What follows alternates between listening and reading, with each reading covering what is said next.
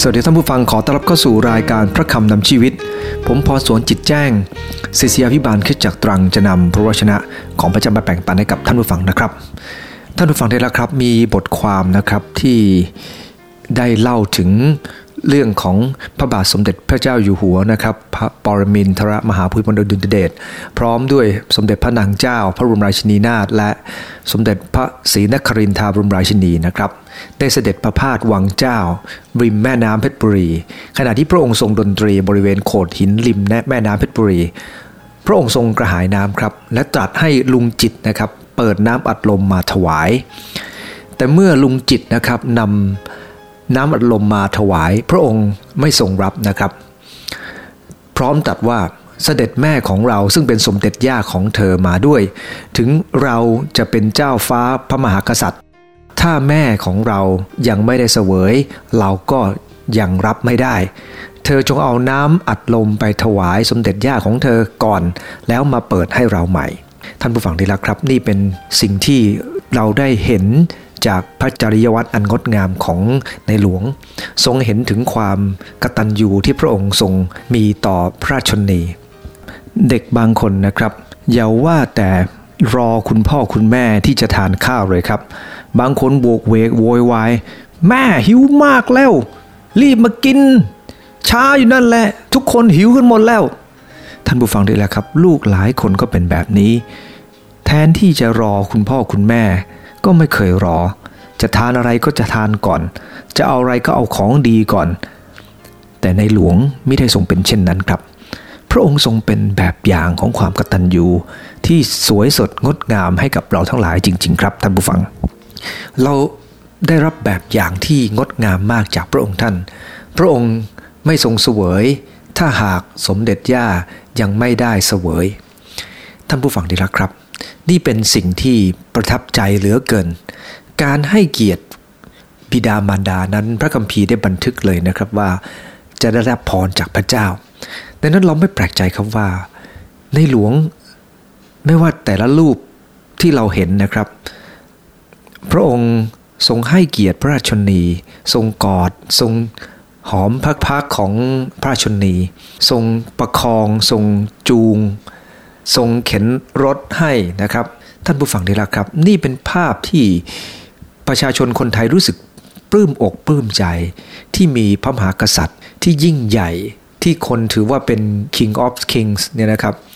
และยังเป็นผู้ที่เต็มเปี่ยมไปด้วยความกตัญญูเหลือเกินท่านผู้ฟังได้แล้วครับเรื่องราวของพระองค์ท่าน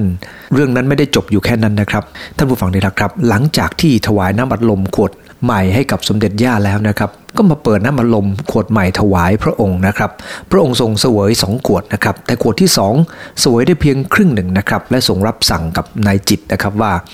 น้ำเหลืออีกครึ่งขวดจะทิ้งก็เสียดายถ้าเธอหิวก็ดื่มได้เราอนุญาตลุงจิตนะครับก็รับมาและดื่มต่อจากพระองค์จนหมดด้วยหัวใจที่พองโตและปลื้มปิตินี่เป็นอีกเรื่องราวหนึ่งนะครับที่แสดงให้เห็นถึงพระจริยวัตรอันน่าประทับใจและไม่ทรงถือพระองค์เลยท่านผู้ฟังได้แล้วครับเมื่อเราทั้งหลายได้เห็นภาพเช่นนี้เรารู้สึกภูมิอกภูมิใจที่เรามีพระบรมมหากษัตริย์ที่ยิ่งใหญ่เช่นนี้เปี่ยมไปด้วยความกตัญญูวันนี้ผมอยากจะนำพระคำของพระเจ้าในพระคัมภีร์ยอห์นบทที่1ข้อ14นะครับได้กล่าวถึงลักษณะของบุตรที่บิดาชื่นชมท่านผู้ฟังที่รักครับผมจะนำชีวิตของพระเยซูคริสต์ขณะเดียวกันก็จะมาเปรียบเทียบกับสิ่งที่ในหลวงได้ทรงกระทำจากพระคัมภีร์ในยอห์นบท1ข้อ14ได้กล่าวถึงลักษณะอย่างน้อย3ประการครับของบุตรที่บิดาชื่นชมลักษณะนั้นคืออะไรบ้างผมอยากจะอ่านจากยอห์นบท1ข้อ14พระคัมภีร์ได้อ่านไว้ว่าพระวจนะทรงเกิดเป็นมนุษย์และทรงอยู่ท่ามกลางเราเห็นพระสิริของพระองค์คือพระสิริที่สมกับพระบุตรองค์เดียวของพระบิดาบริบูรณ์ด้วยพระคุณและความจริงท่านผู้ฟังที่รักครับจากพระคัมภีร์ตอนนี้เราเห็นลักษณะที่บุตรของที่บิดาชื่นชมในอย่างน้อย3ประการด้วยกันพระเยซูคริสต์เจ้าเป็นพระบุตรที่พระบิดาชื่นชมมากเนื่องจากประการแรกนะครับพระองค์ทรงสดับฟังประการที่2คือพระองค์ทรงสง่างามและประการที่3คือพระองค์ทรงสะท้อนพระเกียรติให้กับพระบิดาท่านผู้ฟังที่รักครับ และเราก็สามารถจะเรียนแบบพระองค์ได้นะครับเรียนแบบพระองค์อย่างไรก็คือเราจะต้องเป็นคนที่สดับฟังแล้วก็ดำเนินชีวิตอย่างถูกต้องสง่างามและเราก็จะต้องสะท้อนเกียรตินะครับกลับคืนไปยังพ่อแม่ของเราจะมีโอกาสจะมาดูทีละประการด้วยกันครับในพระคัมภีร์ยอห์นบท 1 ข้อ 14ได้บันทึกไว้ประการแรกนะครับก็คือสดับฟังพระคัมภีร์บอกว่าเพราะว่าถ้าของทรงบังเกิดเป็นมนุษย์และทรงอยู่ท่ามกลางเราพระเยซูคริสต์ทรงเป็นพระเจ้าและเมื่อพระองค์ทรงสภาพของพระเจ้านั้นพระองค์จะรับสภาพมาเป็นมนุษย์พระคัมภีร์ใช้คำว่าพระบุตรของพระบิดาพระเยซูคริสต์เจ้าทรงเป็นพระเจ้าที่เป็นสามพระภาคและเมื่อพระองค์ทรงรับสภาพของมนุษย์เราเรียกว่าพระบุตรเนี่ยนะครับท่านผู้ฟังได้แล้วครับพระองค์ทรงเชื่อฟังพระบิดาจะสังเกตในจุดนี้ว่าพระองค์ทรงเป็นแบบอย่างกับเราคือการยอมฟังตามที่พระบิดาได้ทรงบัญชาไว้เมื่อพระเยซูคริสต์ทรงปรากฏพระองค์ในสภาพมนุษย์ในพระคัมภีร์ฟิลิปปีบท 2 ข้อที่ 8ได้ว่าพระองค์ทรงถ่อมพระทัยลงยอมเชื่อฟังจนถึงความมรณากระทั่งความมรณาที่กางเขนนี่คือสิ่งที่พระเยซูคริสต์ได้ทรงกระทำครับพระองค์ทรงยอมเชื่อฟังจนถึงความมรณาที่กางเขนที่เป็นแบบอย่างที่พระองค์ได้ทรงกระทำพระองค์ทรงฟังท่านผู้ฟังได้แล้วครับในพระคัมภีร์ยังบันทึกในฮีบรูบทที่ 5 ข้อ 8ว่าพระองค์ไม่ใช่เป็นแต่ทรงฟังเท่านั้นนะครับพระองค์ยังทรงเรียนรู้ที่จะนอบน้อมยอมเชื่อฟังโดยความทุกข์ลำบากที่ทรงทนแม้พระองค์ทรงเป็นพระเจ้าแต่พระองค์ทรงทราบดีว่าในการที่จะสดับฟังพระบัญชาของพระบิดามันจะต้องเต็มไปด้วยความทุกข์ยากลำบากแต่พระองค์ทรงเรียนรู้ที่จะยอมเชื่อฟังท่านผู้ฟังได้แล้วครับเราทั้งหลายก็สามารถจะเรียนแบบพระองค์ในจุดนี้ครับเรียนรู้จากการที่จะยอมเชื่อฟังท่านผู้ฟังได้แล้วครับตอนเป็นเด็กนี้เราอาจจะซนหรืออาจจะดื้อบ้างเราอาจจะเป็นเด็กเพราะว่าเราอาจจะคิดไม่รอบคอบแต่เมื่อเราโตขึ้นอยู่ชั้นมัธยมเรารู้จักคิดมากขึ้นบางคนอยู่มหาวิทยาลัยทำงานแล้วเราจะต้องรับการเปลี่ยนแปลงครับคิดมากขึ้นเปลี่ยนแปลงมากขึ้นจะต้องเรียนรู้ว่าพระพรของพระเจ้านั้นมาถึงคนที่เชื่อฟังแต่ตรงกันข้ามพระคัมภีร์ได้กล่าวโทษกับคนที่ไม่เชื่อฟังไว้รุนแรงมากนะครับตั้งแต่สมัยโมเสสคือประมาณ 4,000 ปีที่แล้วเนี่ยนะครับพระคัมภีร์ได้กล่าวไว้ว่าถ้าผู้ชายคนใดมีบุตรที่ดื้อและไม่อยู่ในโอวาทไม่เชื่อฟังเสียงของบิดามารดาของตนหรือแม้ว่าบิดาจะได้ตีสอนเขาก็ไม่ยอมฟังแล้วผู้ชายในเมืองจะเอาก้อนหินขว้างเขาให้ตายดังนั้นแหละท่านจะได้กำจัดความชั่วเสียจากท่ามกลางคนอิสราเอลซึ่งสิ่งที่พระคัมภีร์ได้กล่าวถึงเวลานี้หมายถึงพระเจ้าทรงเกลียดชังเรื่องของการดื้อดึงของลูกทั้งหลายและโทษของการดื้อดึงต่อพ่อแม่ก็คือการขว้างให้ตายเพราะพระเจ้าทรงเกลียดชังความบาปเช่นนี้มากพระองค์ทรงถือว่าความบาปที่ดื้อต่อพ่อแม่นั้นเป็นความบาปที่น่ากลัวท่านผู้ฟังได้แล้วครับแต่การที่เราซนตอนเด็กๆเนี่ยและเราถูกพ่อแม่ตีสอนก็เป็นเรื่องปกติครับท่านผู้ฟังได้แล้วครับเห็นภาพหนึ่งแล้วอดยิ้มไม่ได้นะครับเป็นรูปที่น่ารักน่าดูมากทีเดียวรูปหนึ่งนะครับในหลวงเมื่อสมัยทรงพระเยาว์นะครับเสด็จพ่อนะครับทรงเอาเชือกผูกกับขาเก้าอี้นะครับนั่นเพราะทรงซนมากถ้าพี่น้องเห็นภาพนี้เราคงจะยิ้มทันทีครับเพราะว่าการซนเป็นเรื่องของคนทั่วไปครับเด็กผู้ชายก็ต้องซนเป็นเรื่องปกติแต่ว่าการดื้อกับการซนแตกต่างกันเมื่อพระราชชนนีนะครับทรงตกลงว่าจะต้องตีถ้าหากว่าพระองค์ทรงดื้อเนี่ยนะครับพระองค์ก็มักจะต่อรองครับ3 ทีแรงเกินไปก็เอา2 ทีแล้วกันท่านผู้ฟังได้ละครับนี่ก็มักจะเมื่อเราได้ยินแล้วก็รู้สึกอดขำไม่ได้แต่นั่นคือการที่คนคนหนึ่งเนี่ยอยู่ในสภาพที่ยังเป็นเด็กอยู่เหมือนกับในหลวงทรงพระเยาว์เรื่องซนเป็นเรื่องปกติแต่เมื่อเติบโตขึ้นต้องคิดได้ครับต้องเรียนรู้ที่จะนอบน้อมยอมเชื่อฟังท่านผู้ฟังดีละครับในพระคัมภีร์1 ทิโมธีบทที่ 5ในข้อที่4นะครับพระคัมภีร์ได้บันทึกไว้อย่างนี้ว่าถ้าแม่ม่ายคนใดมีลูกหลานก็ให้ลูกหลานนั้นหัดปฏิบัติหน้าที่ทางศาสนาโดยปฏิบัติกับครอบครัวของตนก่อนและตอบแทนคุณบิดามารดาเพราะว่าการกระทำเช่นนี้เป็นที่พอพระทัยพระเจ้าท่านผู้ฟังดีละครับพระคัมภีร์ได้บันทึกบอกว่าการที่ เรามีลูกหลานเนี่ยนะครับจะต้องสอนเขาอย่างนั้นครับสอนเขาให้เรียนรู้จากการปฏิบัติพระเจ้าโดยเริ่มต้นโดยการตอบแทนคุณบิดามารดาท่านผู้ฟังได้แล้วครับประทับใจในหลวงเรื่องนี้มากทีเดียวครับผมขอบคุณพระเจ้าที่พระราชชนนีทรงสอนในหลวงเนี่ยดีมากครับผมยกตัวอย่างครั้งหนึ่งเมื่อพระบาทสมเด็จพระเจ้าอยู่หัวรัชกาลที่9เนี่ยนะครับทรงพระเยาว์ทรงอยากได้จักรยานจึงทูลขอกับแม่นะครับสมเด็จย่าก็ตอบว่าลูกอยากได้จักรยานลูกก็ต้องเก็บค่าขนมไว้สิหยอดกระป๋องวันละเหรียญได้มากค่อยเอาไปซื้อจักรยานท่านผู้ฟังได้แล้วครับพอถึงปีใหม่สมเด็จย่าก็บอกว่าปีใหม่แล้วเราไปซื้อจักรยานกันแค่กระป๋องดูซิว่ามีเงินเท่าไหร่เสร็จแล้วสมเด็จย่าก็แถมให้ส่วนที่แถมนั้นมากกว่าเงินที่มีในกระป๋องอีกครับนั่นจะสังเกตนะครับว่าสมเด็จพระราชชนนีเนี่ยครับพระองค์ทรงสอนในหลวงอย่างดีมากดังนั้นความรู้สึกที่มัธยัสถ์หรือการเห็นคุณค่าของเงินของพระองค์ท่านเนี่ยนะครับจึงเป็นเรื่องปกติเพราะพระองค์ทรง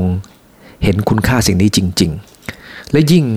อ่านประวัตินะครับเราจะทราบว่าในช่วงสงครามครั้งที่2นะครับในหลวงทรงปั่นจักรยานแทนการประทับรถยนต์พระที่นั่งครับเพื่อจะเสด็จไปที่โรงเรียนอันเป็นหนึ่งในต้นแบบของแนวทางการประหยัดพลังงานในเวลาวิกฤตและพระองค์ก็ทรงเป็นแบบอย่างที่ดีนะครับท่านผู้ฟังได้แล้วครับถ้าเราสังเกตในประวัติของพระองค์ท่านนะครับเราจะทราบว่าพระองค์ทรงสนพระทัยดนตรีอย่างจริงจังในราวพระชน14-15 พรรษาท่านผู้ฟังได้แล้วครับพระองค์ทรงซื้อแซกโซโฟนครับแต่แซกโซโฟนของพระองค์เป็นมือ2ราคา300 ฟรังมาหัดเล่นโดยใช้เงินสะสมส่วนพระองค์นะครับครึ่งหนึ่งและก็ครึ่งหนึ่งของสมเด็จย่าออกให้ยังมีอีกหลายอย่างนะครับที่พระองค์ทรงสะสมเงินของพระองค์เองและซื้อสิ่งเหล่านี้จะเป็นเรื่องวิทยุท่านผู้ฟังเลยละครับหรืออะไรก็ตามที่เป็นของเล่นพระองค์ทรงซื้อด้วยเงินของพระองค์เอง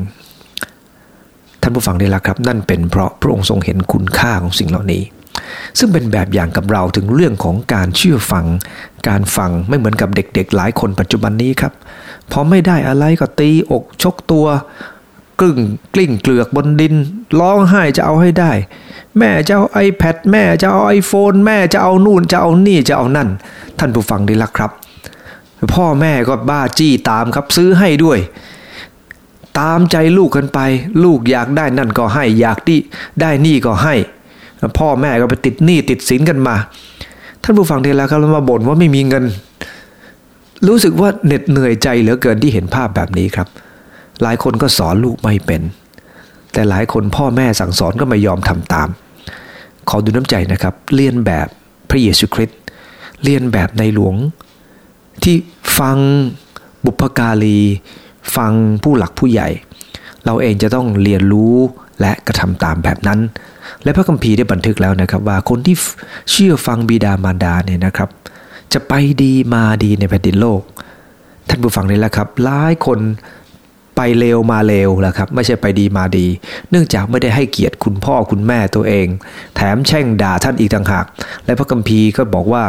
คนที่แช่งด่าบิดามารดาประทีปจะดับมืดมิดหมายถึงอนาคตนั้นจบแน่นอนแต่ขอบคุณพระเจ้าครับเราเห็นพระเจ้าทรงอวยพรในหลวงมากมายท่านผู้ฟังเมื่อได้อ่านเรื่องราวของพระองค์ท่านนะครับเรื่องความประหยัดความมัธยัสถ์ของพระองค์ซึ่งสิ่งเหล่านี้ถูกสอนมาทั้งสิ้นครับ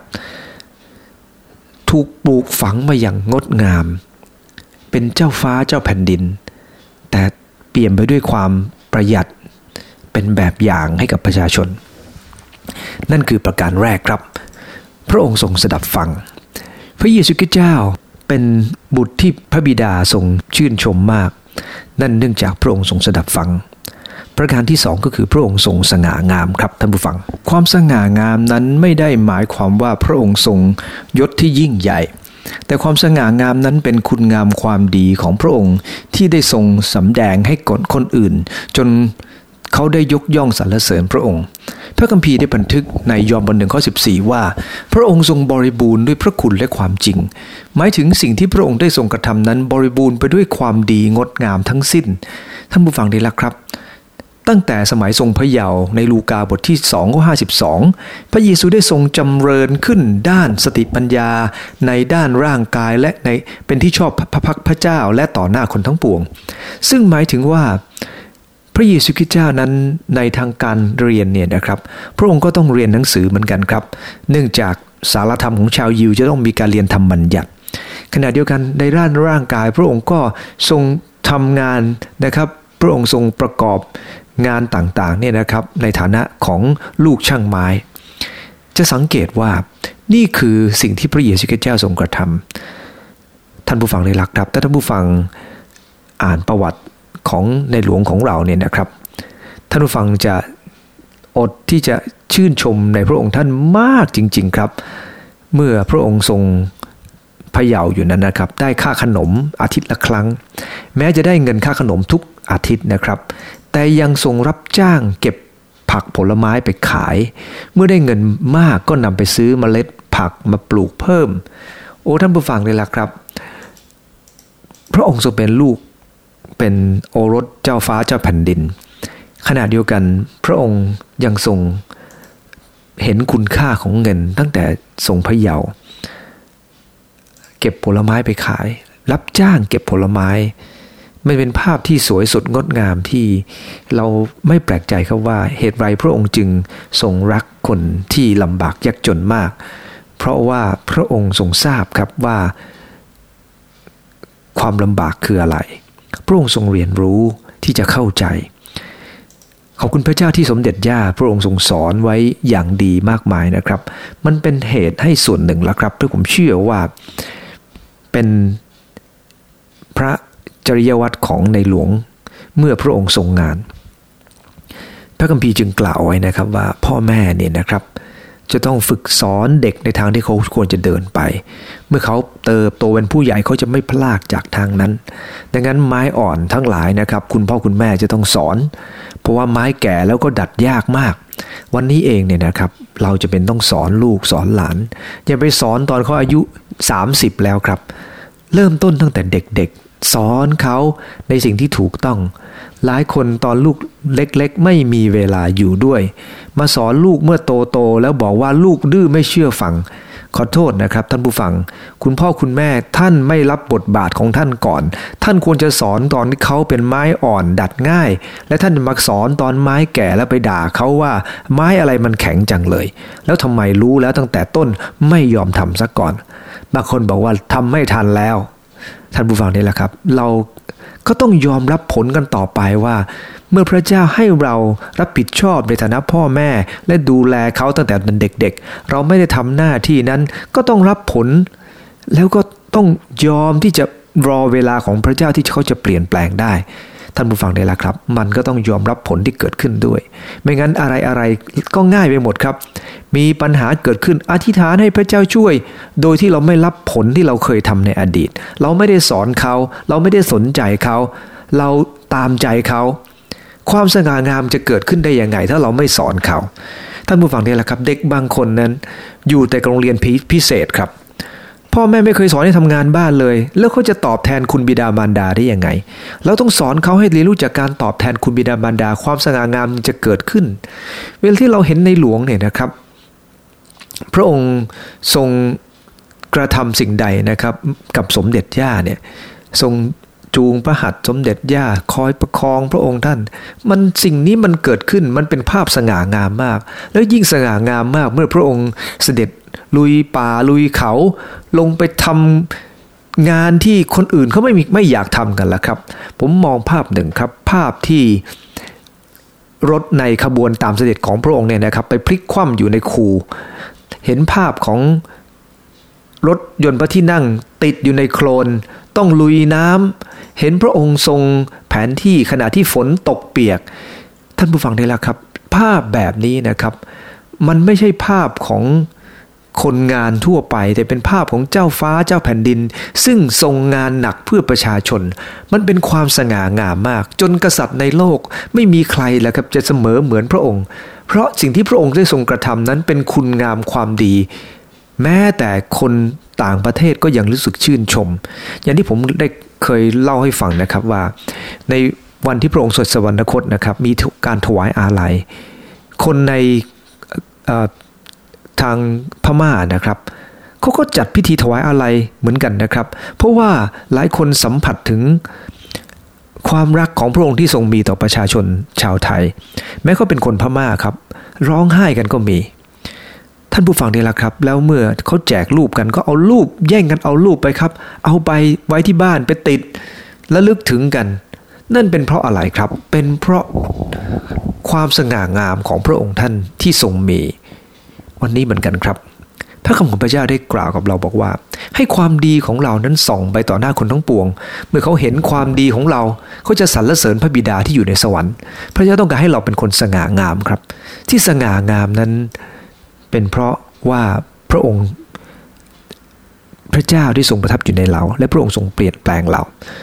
นึกถึงตอนที่ในหลวงเสด็จออกมหาสมาคมในพระราชพิธีในวันที่5 ธันวาแทบทุกปีเนี่ยนะครับที่พระที่นั่งสีหบัญชรพระที่นั่งอัตตสมาคมนะครับพระราชวังดุสิตตรงพระบรมรูปทรงม้าเนี่ยนะครับคนไทยนับแสนครับที่ไปรอเข้าเฝ้าเพื่อจะเข้าเฝ้าพระองค์ท่านเพื่อจะยนต์พระพักของพระองค์ท่านผู้ฟังที่รักครับเหตุการณ์แบบนี้มันเป็นความสง่างามเมื่อคนจำนวนมากมายเห็นเสื้อสีเหลืองพรึบเต็มไปหมดเนี่ยนะครับก็จะมีความรู้สึกคนต่างประเทศก็จะรู้สึกอึ้งทีเดียวเข้ามาด้วยหัวใจเดียวกันก็คืออยากจะยกย่องสรรเสริญพระองค์ท่านผู้ฟังได้แล้วครับในบางภาพเรายังเห็นพระองค์ทรงถ่อมพระทัยมากทีเดียวครับการที่พระองค์ทรงทดลอง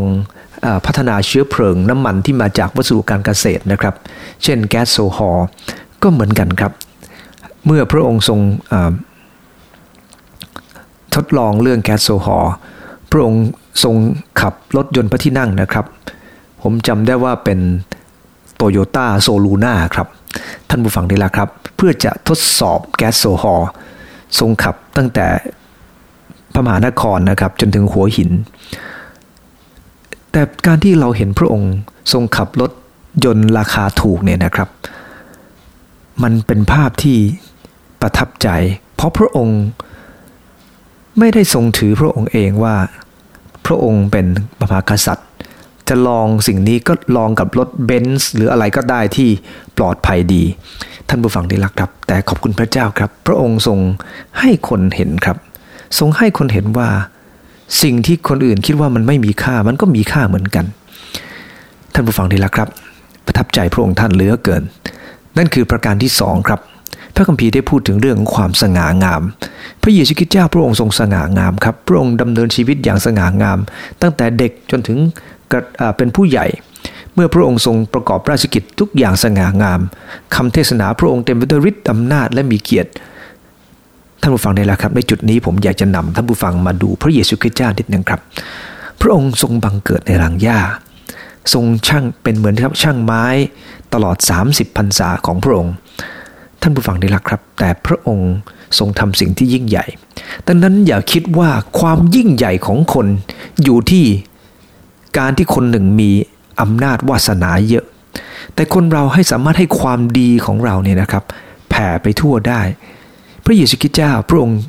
ทรงเลือกเช่นนั้นเพื่อต้องการจะสอนให้มนุษย์รู้ว่าคุณค่าของคนไม่ได้อยู่ที่เขาเกิดมาในวงตระกูลใดและมีเงินทองมากแค่ไหนพระองค์ทรงตรัสกับสาวกของพระองค์นะครับว่าสุนัขจิ้งจอกยังมีโพรงนกในอากาศยังมีรังแต่เราไม่มีที่จะวางศีรษะพระองค์ทรงชี้เห็นว่าคนที่ต่ำต้อยคนหนึ่ง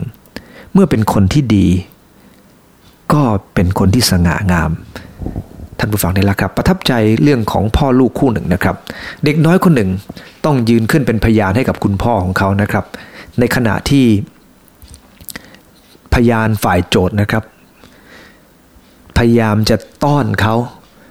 นะครับแล้วโดยคำพูดที่ว่าไอ้เจ้าหนู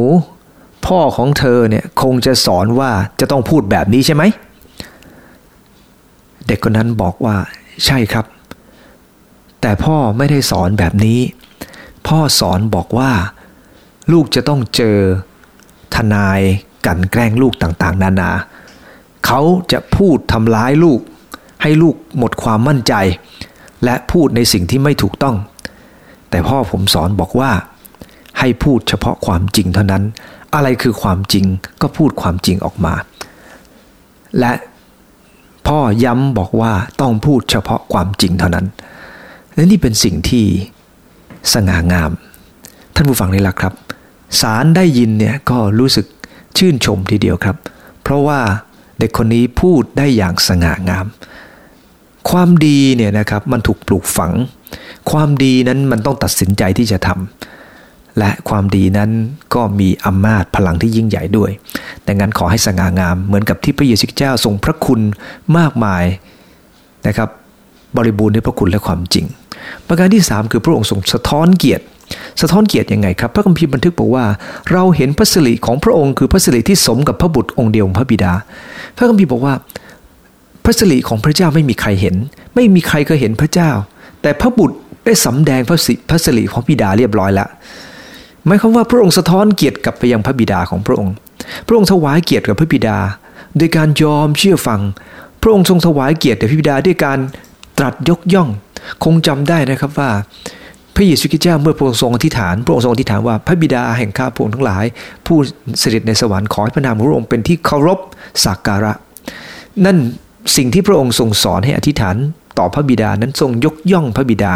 และท่าทีของพระองค์ครับพระองค์ทรงซบพระพักตร์อธิษฐานต่อพระบิดาในบางครานะครับพระองค์ทรงกราบลงไปท่านผู้ฟังจะสังเกตว่านี่คือสิ่งที่พระเยซูคริสต์เจ้าทรงกระท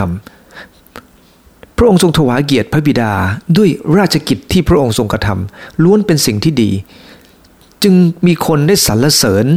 ขณะที่พระองค์ทรงสอนอยู่นั้นมีคนสรรเสริญนะครับบอกว่าในลูกาบท 11 ข้อ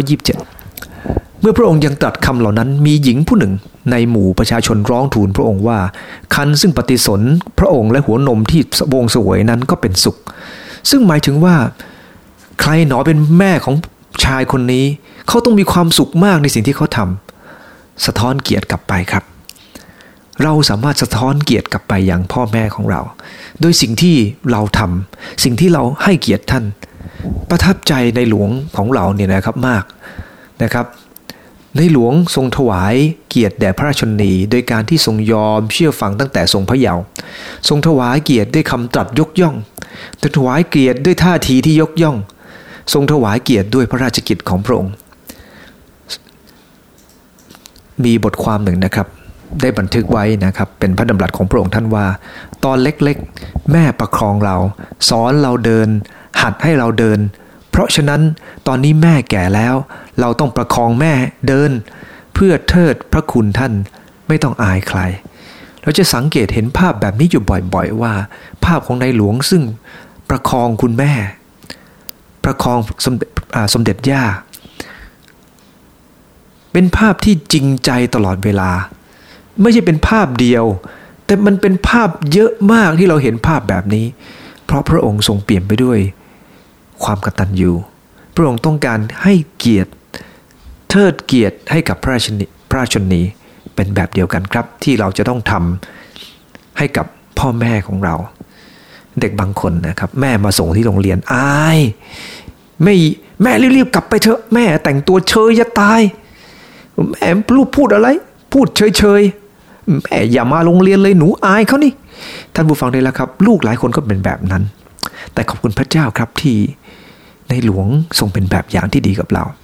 เมื่อครั้งสมเด็จย่าทรงประชวรนะครับในหลวงไม่รับสั่งกับพยาบาลนะครับ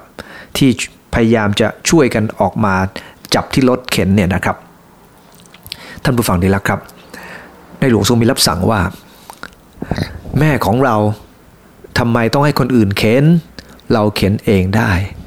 โอ้ท่านผู้ฟังได้แล้วครับในหลวงไม่ได้ทรงแข็งแรงขนาดนั้นนะครับแต่ในหลวงทรงเห็นคุณค่าของการปฏิบัติเอาใจใส่นี่เป็นการสะท้อนเกียรติกลับไปนะครับ ท่านผู้ฟังได้แล้วครับถ้าเรามีลูกที่มีอำนาจมากเป็นคนที่มีชื่อเสียงแล้วให้เกียรติเราต่อหน้าฝูงชนเนี่ยนะครับมันเป็นการสะท้อนเกียรติกลับไปซึ่งสวยงามทีเดียวครับดังนั้นเองเราจะให้เกียรตินะครับเช่นเดียวกับพระเจ้าพระองค์พระคุณต่อเรามากเราจะบอกคนอื่นไหมครับว่าพระองค์ทรงดีต่อเราขนาดไหนพระองค์ทรงดูแลเราตลอดเวลาเราจะตอบแทนพระคุณของพระองค์อย่างไรเราสามารถทำสิ่งนี้ครับให้พระบิดาได้ทรงชื่นชมในชีวิตของเราได้เช่นเดียวกันวันนี้ผมพูด3อย่างด้วยกันว่าลักษณะของบุตรที่บิดาชื่นชมเรียนแบบพระเยซูคริสต์เรียนแบบในหลวงทรงสดับฟังทรงสง่างามและสะท้อนเกียรติเราเองสามารถสดับฟังสง่างามในการกระทำของเราและสะท้อนเกียรติยกย่องพระองค์ท่านเสมอขอร่วมอธิษฐานครับพระองค์จะให้ทั้งหลายเป็นลูกที่น่ารักให้เกียรติพ่อแม่อยู่เสมอฟังสิ่งที่ท่านสอนดำเนินชีวิตอย่างถูกต้องและยกย่องท่านให้เกียรติท่านด้วยทั้งคำพูดและการกระทำขออธิษฐานขอเปลี่ยนแปลงขอนำพาเพราะรู้ว่าการให้เกียรติบิดามารดาคือพระพรแห่งชีวิตของตัวเองขอพระองค์เจ้าโปรดอวยพระพรให้ข้าพหลายรับการเปลี่ยนแปลงเพื่อพระพรจะได้ตกมายังข้าพหลายและข้าพหลายจะได้ถวายพระเกียรติแด่พระบิดาในสวรรค์ด้วยอธิษฐานในพระนามพระเยซูคริสต์เจ้าอาเมนขอพระเจ้าพรทุกท่านครับ